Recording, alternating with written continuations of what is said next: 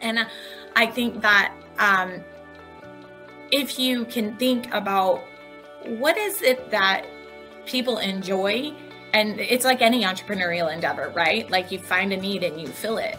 Well, part of a need is people just having a great time or being proud of their kids or spending time with their family. So how can you take whatever you're doing and put it there? So like, welcome to the Freedom Chasers podcast, where we bring you interviews and discussions that share the stories, successes, goals, and dreams of real estate agents and real estate investors pursuing a life of purpose and freedom. All right, guys, today we have Jen Hubbel on the show, and I'm crazy excited to interview her because she has done so much production. She's an investor. She's built businesses. She's got all these cool things. And at heart, she's a teacher. She got her degree in Spanish. My degree's in math, and we both can relate on this teaching thing. Getting there, getting the offer. Her first offer was $13,000 for teaching, a little lower than my first offer of $25,000. But Jen, thank you so much for coming on the show. And if you will take us into, you were doing 100 units a year production before you finally bought your first investment. Take us through that journey of how you got started in investing. Yeah, so kind of funny story. I'm on the wheel, running as fast as I can every single day, killing it according to everyone else, and doing great things, honestly, with my real estate business. We're building a single model agent single agent model structure that is doing great. And I mean, I have taught many people to do it since. The profitability is awesome. There's lots of good things happening.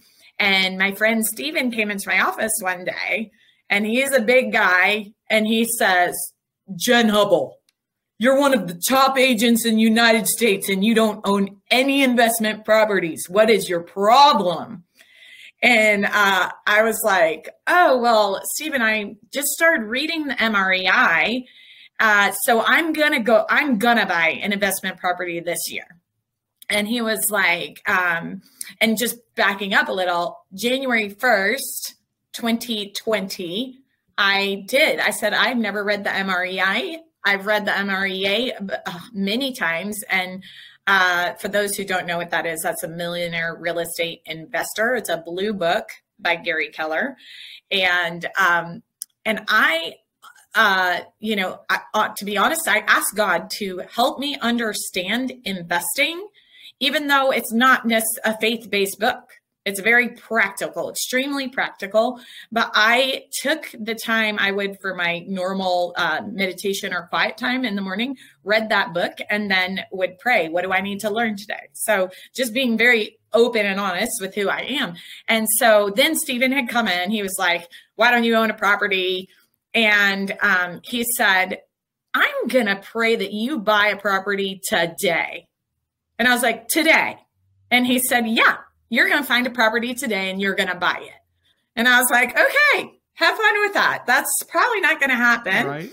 But what happened in that moment, it was like something in my brain turned and clicked, because all of a sudden I thought, well, what's stopping me? And I think that's the biggest thing that anybody who's a realtor, anybody who's been thinking about real estate investment for a long time, there's a fear that is like, well, I'm not ready. I'm not ready. You're just continually getting ready to get ready.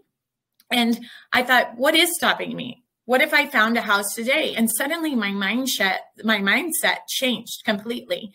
And that night, it was probably 7:30 at night, I had a seller under contract. The buyer's agent called me. They said, "We're so sorry, we're going to have to terminate because the buyer's buyer walked." And I was like, "Oh, well," and I, of course, have a lot of clients. So I'm immediately pulling up my pipeline, like, well, let me just stick one of my buyers in there and we'll make it all work. And then I said, "What's the address?" She gave it to me. I pulled it up, and in my heart, instantly, I knew that was my house.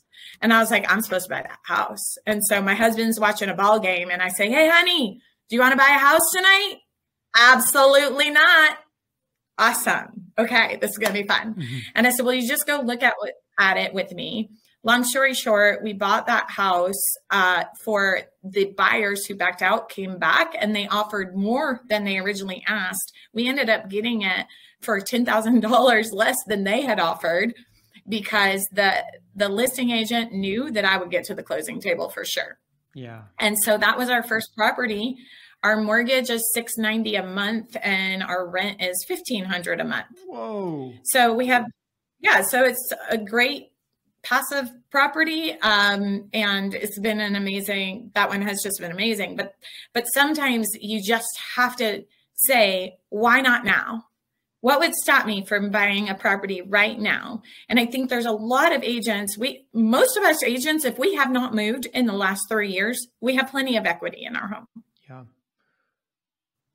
So let that money sit there and you go, oh, well, I'm going to have to pay on that home equity line or whatever. Or, we make so many excuses why it can't work for us, but truly it can. Yeah. And so you had limiting beliefs like a lot of agents. Oh, it's too hard or it's too this or whatnot. But then you had this supernatural experience, let's say, right? I mean, obviously you're a person of faith and the person, you said Stephen was his name. I don't know if he's a person of faith or if he was just saying that because you're a person of faith, but describe how did that actually help you overcome the limiting beliefs? Did it just, the limiting beliefs were now no longer in your mind, or did it feel that prayer satisfied those limiting beliefs? Well, I mean, naturally, I'm pretty competitive and I don't like it when people challenge me because I'll go. So the first thing I didn't like was he owned 7 homes at the time. But he didn't do much real estate. He may have sold just in general real estate, sold 7 a year, 7, 10 maybe. And so I was annoyed because I knew he was making more passive income a month than I was, even though I was making a lot more earned income a month, if that makes sense. And so I was the first natural response was I'm going to do it just so I can say I did it. And then, when you're talking, there was actually a turn in my heart. And I think that we talk about mindset a lot, but it's really heart set, because until your heart believes what your mind's saying, you won't go there, right? You can start by speaking it over and over and over, but your mind is going to finally get through to your heart. And it was my heart knew there was nothing stopping me from doing it. I had enough money in the bank, and the only thing that was stopping me was fear. And so when you can understand and recognize fear, it makes it a lot easier, because you can just say, oh, well, that's stupid. Yeah. So his appearance, big guy, obviously coming into your office, was it one where you're like, oh man, this guy really cares about me and I don't want to let down that care? Or is it more like you said, competitive? Or is it more hey, I can't let this guy who sells, 13 times less homes than me one up me in their net worth? No, it was more, he's a dear friend. And I knew, because he's the guy, like you mentioned before the thing, that's always you need to spend more time with your family, and I knew that he truly, genuinely wanted to see me living a better life with more freedom. And so the fact that he just was basically holding me accountable to do something that day was the thing that kind of triggered me in a good way. Yeah, because in order to do it today, there's no time to process anything. And obviously you had the good fortune of having a property come up, but had that conversation not happened, you're probably not thinking of that property in that way when it comes up that evening. No, not at all. I would not have been thinking of it that way. I just would have tried to figure out how to get another buyer in there. Yeah. And so since that, now that the monkey's off your back, so to speak, have you gone on to buy other investment properties? Yes, we own a condo in Nashville that we bought in the height of the market. That's another crazy story. How we got that. We got it off market and ended up getting it for less than appraised value in a market where people were paying $100,000 over cash. And so 3 of our kids live in Nashville. They're all artists. And so we make money on that because we rent it out to other students as well. And then we just recently bought a commercial building in downtown Anderson, South Carolina. And so basically I'm if I do 10 a year, that would be awesome. Maybe I'm speaking some new truth. Right. 1 a year for 10 years.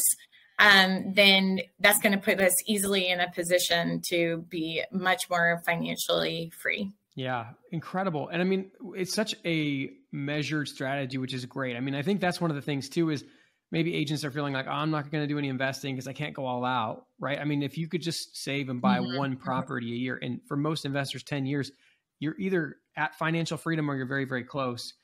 I definitely want to dive into your business building acumen and the things that got you there. You obviously got your degree in Spanish, and you took a job in the mall, and this is where you have your first experience with business building. Take us into that experience, and then tell us how that translates to what you do today in real estate.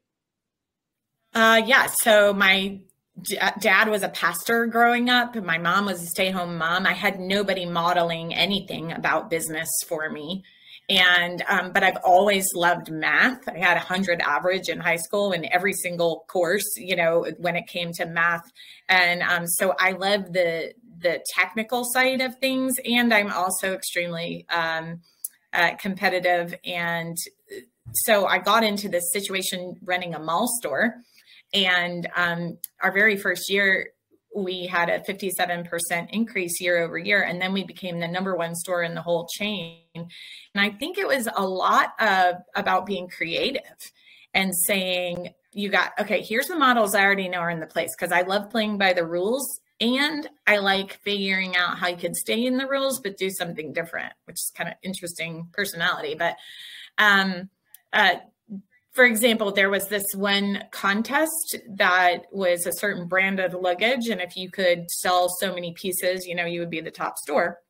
And so I was like, what could we get just tons of people in here for? People don't flock to luggage. Right? Exactly. It's not like, oh, that's so sexy, we can't wait. You know, and these pieces were $500 a piece for a small piece 30 years ago, you know. And so we partnered with a local elementary school, and we created this underwater theme. The elementary school drew this huge mural that we put in the shop window. And then we had all the pieces of luggage hanging down like fish, like with fishing poles and all this stuff. And we quadrupled the second highest store in sales, because guess what? All the parents from that school came to the mall to see their kids' drawings. The news did a thing on it. And I always think, like, you might as well ask. I think that's something really big that I've learned in business over the years, is like, what's the worst thing that could happen? Somebody says no. Call somebody and ask them if they want to do a story on something you're doing. And so I just got to be good friends with the news anchor up there, and he would come do stories on me all the time. And I would just like make up something. Oh, this is something we need to do a story on. And I think that if you can think about what is it that people enjoy, and it's like any entrepreneurial endeavor, right? Like you find a need and you fill it. Well, part of a need is people just having a great time, or being proud of their kids, or spending time with their family. So how can you take whatever you're doing and put it there? One of the things that we did with our client event for our real estate group here is you have to use what you have, right? And I don't like spending a lot of money. I like high profitability. And, but my son is a recording artist, and people are like, oh, we love listening to your son's music. I listen to him on Spotify. And one time my son said, well, why don't you just bring me in? And I was like, that's an amazing idea. And so we actually, our big client event, we have a sound stage. My mom and dad play, they're recording artists. My son plays, and my brother's band play, and they come from 3 different cities in the country. We bring them in, we do the food trucks and, you know, fold out chairs, the whole deal. And it's just turned into something that people look forward to. They get their t-shirt with a big guitar on the front. And I think when you can just add, I'm a real models person, but you have to be able to figure out what makes me different, because there's 6,000 agents in my board alone, you know, and how am I going to be in the top %? Why would someone choose me over anyone else? Everyone who listens to our show knows Tim and I are passionate about obtaining financial freedom through real estate investing. We also know that everyone's situations and goals are different. And while there are programs out there that show you a path to financial freedom, Many of these programs are just too cookie cutter and don't take your personality, situation, and desired outcome into account. Think about the number of times that you've watched a guru online and tried to do the exact same thing as they did, but had nowhere near the same results. You are not alone. When I got started, I was continually paying for courses and getting only partial results until I discovered the path that made sense for me. The results prove this out. Most online course creators have let us in on their dirty secrets that 90 to 95% of their students never complete their course and achieve their desired outcome. This is not something that we're okay with. The benefit of working with Tim and I is that we are interviewing between 5 and 20 people every single week. We have accumulated hundreds of seven-figure strategies and gotten inside scoop from these successful entrepreneurs. We're able to work with you to pick the strategy that will best fit and then help you create the custom plan to take you quickly into financial freedom. As a former math teacher, I always taught my students that the fastest way between 2 points is a straight line. If you want to get rid of the many curves in the road that can make the journey longer and more costly, then go to coaching.freedomchaserspodcast.com and book a call with us. And let's get you on a straight line path to freedom. So you have a knack for getting on in the news, getting on television, or at least in articles. For real estate agents specifically, what do you think are maybe top 3 or 5 ways to get themselves, in the limelight? Do your job really, really well and tell the story well. So that's one of the biggest things that we're missing. We don't tell the story. We can do great. We can give our clients incredible service. We can have wonderful systems. But if we're not telling the story, whether we're telling it on social media or we're calling people and asking them to tell the story, do you know how many people out there in the media world, they're like, oh my gosh, I got to turn in this article by such and such date. I have no idea what I'm going to write about. They need something that's going to create a buzz. So my friend Ray Lopez in Orlando, he was just on the local news there because he was talking about the mortgage shift and the new things that are happening and how, more qualified buyers are actually going to get a higher interest rate. And they just called him because he's made himself the knowledgeable one in his community. And I'm reading a really awesome book right now by a guy named Quint Studer, and it's about how to bring community change. And one of the things is you have to know how to tell the story. So if you can know how to tell the story that people want to hear, and that's the truth, of course, and that brings hope and life to your city, it's going to change everything. So a lot of agents I see when they're posting online, it's just, look at my sold. I sold it in 3 days. I sold it for $1 million, et cetera. I'm assuming that's not the story you're talking about. Yes. I think that is a story that lots of agents are telling. Who are successful, and they're saying, look how great I am. And I mean, I personally put one the other day and it was like, hey, we're selling homes 3 times faster than anybody else, than our competitors. That stuff is super important. But I think that if you can connect with the heart of people and bring something fun or bring something that's fascinating. Like I do a lot of social media posts that are just kind of crazy and weird. Like I got in a pool that was full of like broken sticks and slime and everything else. And, we took a picture of that and put it on social media. You get way more views with something than just sold. Everyone knows you're a realtor. So when you're jumping in a pool of sticks and slime, like how much thought process goes into like, what's the story here? Is it just, you see it, you jump in, hey, we'll post it, see what happens? Or like how much doing should happen? How much thought process should happen? So I think that you can take anything like that, any of those fun things that I do, and you turn it into the value that you provide.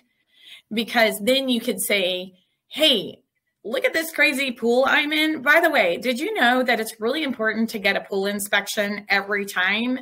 Because I had someone not get a pool inspection one time. And it ended up the whole pool liner was broken. I mean, there's just so many things that you can do that actually create value for the person on top of the fact that you're just providing them some great entertainment. Love it. So essentially you're looking, where's the entertainment opportunities? Those are kind of the priority. And then it's like, okay, how do I tie this back to a specific element of the transaction or the process? Yeah. And I think for me, one of our core values is being genuine, and we spell it with a J, of course, you know. Right. Nice. But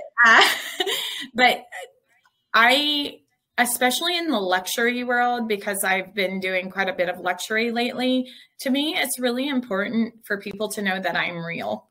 And I think every level of client appreciates that. And they know that that you can enjoy life, and not everything is facts and figures. And I mean, that's just the way I operate, but people more can identify with you when you care about them and you're asking questions about them. That's the best way to create any conversation, right? Because that shows that you actually care. Yeah. And so when we talk about stories and caring, oftentimes it's the heartfelt stories. Like, do you have, like, you love math, a formula for, like, I want a certain percentage of my stories to be just pure humor? Like, how many need to be like truly heartfelt, you know, like life-saving type stories? Like, how do you like think about your total content creation strategy?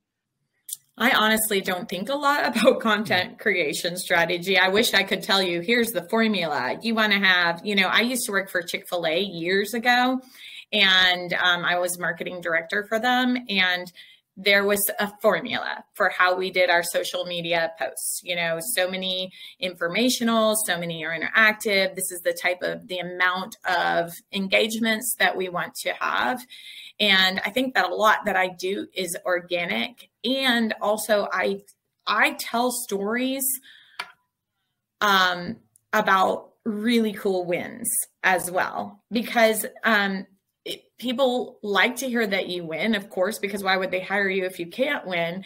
But also it creates hope. Like, I had a buyer who was going through a horrible divorce. She had to have all of her books done in one night for her small design business, or else we were just going to have lots of problems with the closing date and all of this stuff. So she called me at 8:00 at night on a Wednesday night. And she was like, I don't know what to do. I don't know anything about QuickBooks.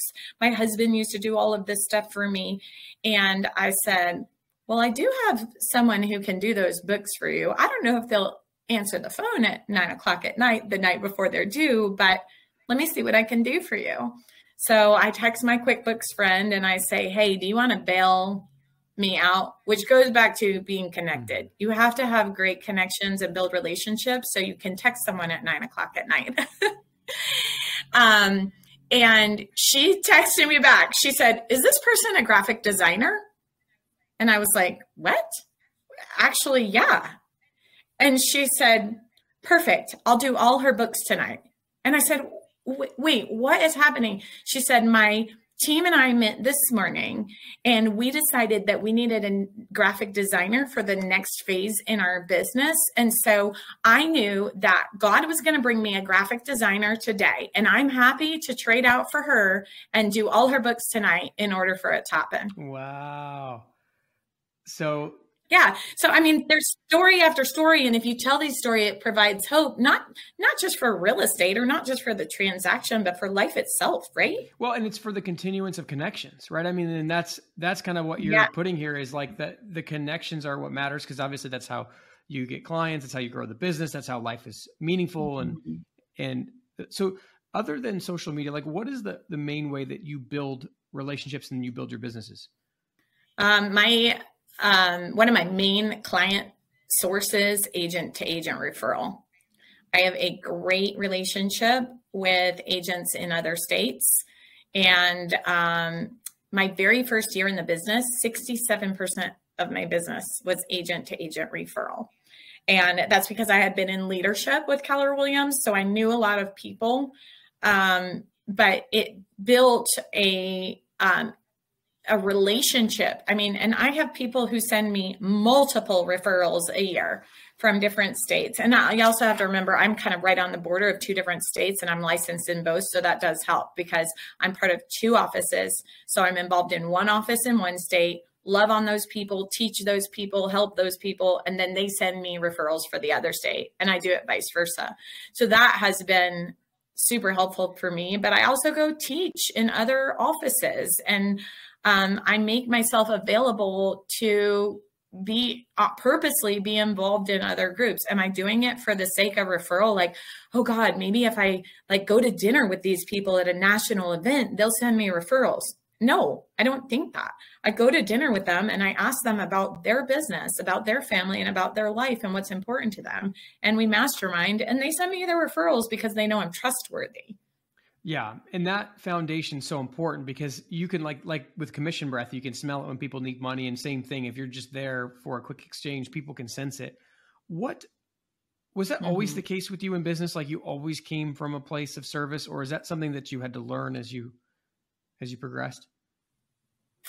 Oh man, if I said that I haven't had to learn anything, that would be crazy. But I definitely have learned people skills. I would say, yes, you're born with a natural disposition. However, there's so much that you can learn to create self-mastery around even the people part. I remember probably 10 years ago, I had a coach who asked me to record my calls. I was recruiting, I was a team leader. And so I recorded one, and we were just talking about the whole idea of mirroring and matching. And I was nervous on the phone, so I was talking fast, and the other person was talking really, really slow. And I listened back to that recording. I thought, man, I've got something to learn because I was not mirroring and matching them. And so the next time around, I call the next person. She talks really slow. And I'm like, oh my gosh, this is torture. Right. And so I'm talking really slow. And she says to me, I just love the way you talk.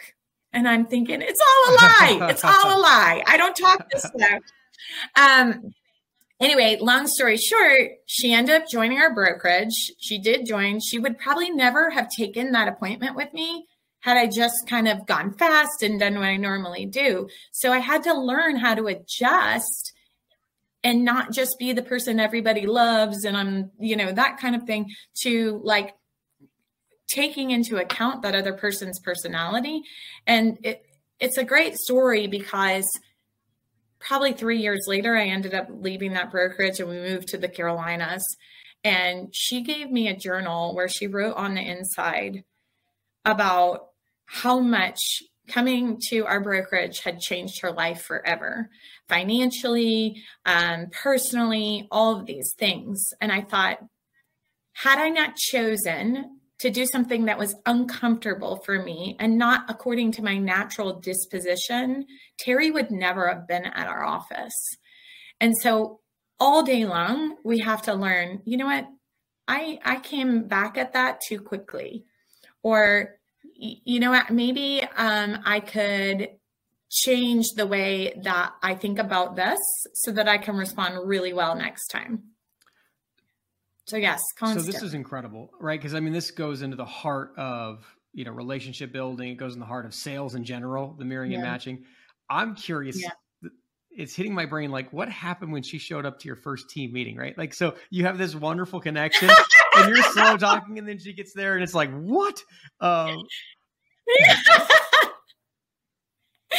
It's so funny because the first time, so I got the appointment. She came. I was very aware that I was going to have to be slower with her. Yeah. And so even with that, and I'm sure we all know, neuro-linguistic program, I remember doing like embedded commands even slower, like join our brokerage, clap, clap, clap, all this stuff. And then she just got to know me and I got to know her. And I kept thinking, is there going to be a point where she was like, wow, you're like a lot different. But it was like, I was never fake as far as like my heart and who I am. I was just honoring her disposition rather than putting myself first. Yeah. Well, and this is where it gets interesting as a team, right? Because you have all these different dispositions working at the same time. As you became more aware of the power of that, how did you manage a room? Did you just try and find the middle point or? I mean, I've taken a lot of public speaking courses and I go back every single year to Dale Carnegie. and it's the same content, just like people will go back to Bold every year or any other kind of training, because every time I come out a little bit better, a little bit more sandpaper has, smoothed off those rough edges. I've learned to carry my body differently. I've learned to connect people eye to eye when I'm speaking with them in a crowd. I've learned to figure out who in the crowd is a personality like me, and that they're going to want me to call on them or make them feel important in front of someone else, or who's a person in a crowd that would absolutely die if I called on them, but how can I integrate them into the conversation where they feel important? So it's all about learning to read people and getting good at it, because the reason that we get good at this is not just to have our sales be higher. It's so that we can impact lives, and you cannot impact a life if you don't understand who's on the other side. 100%. It's like not knowing your market. 100%. Imagine you wanted to start a business and you did no market study ahead of time. Yeah. It's not helpful. Yeah. Wow. What a powerful way to wrap it. Jen, what is your vision for the next 12 to 18 months? So recently we have ventured into the commercial side of things. Personally, just bought a commercial building, and, years ago, I had somebody question my big why, because I said, I would love to build out an entire community and figure out how to make a struggling town or city thrive. What does that take? And so I've been studying it, and it's been super exciting. And there are certain ingredients that need to happen for a city to actually become a thriving city. And so that is my focus for the next 5 years, really, is to create such leverage on my real estate team that I am pouring into this certain city that we've identified and finding out what makes it tick and what's important to it. And so my husband and I were partners with another couple, and I'm crazy enough to believe that we could own and operate 33,000 square foot in the next 10 years. That seems to me really big. To some people, it's nothing. But to be able to, the end of 10 years, we own one 3,000 square foot building now.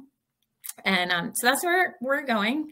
And I'm really excited about city transformation. Incredible. Jen, thank you so much for sharing about your life and your business and your dreams. The city transformation is so cool. I'd love to keep tabs on that journey and see how it goes.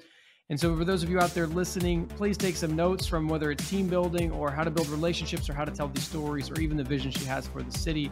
Guys, write something down, share with somebody who knows, they hold you accountable, because freedom is acquired one action at a time. And if you take steps day by day, before you know it, you too will be living a life of freedom. Thank you guys for tuning in. We'll catch you on the next episode.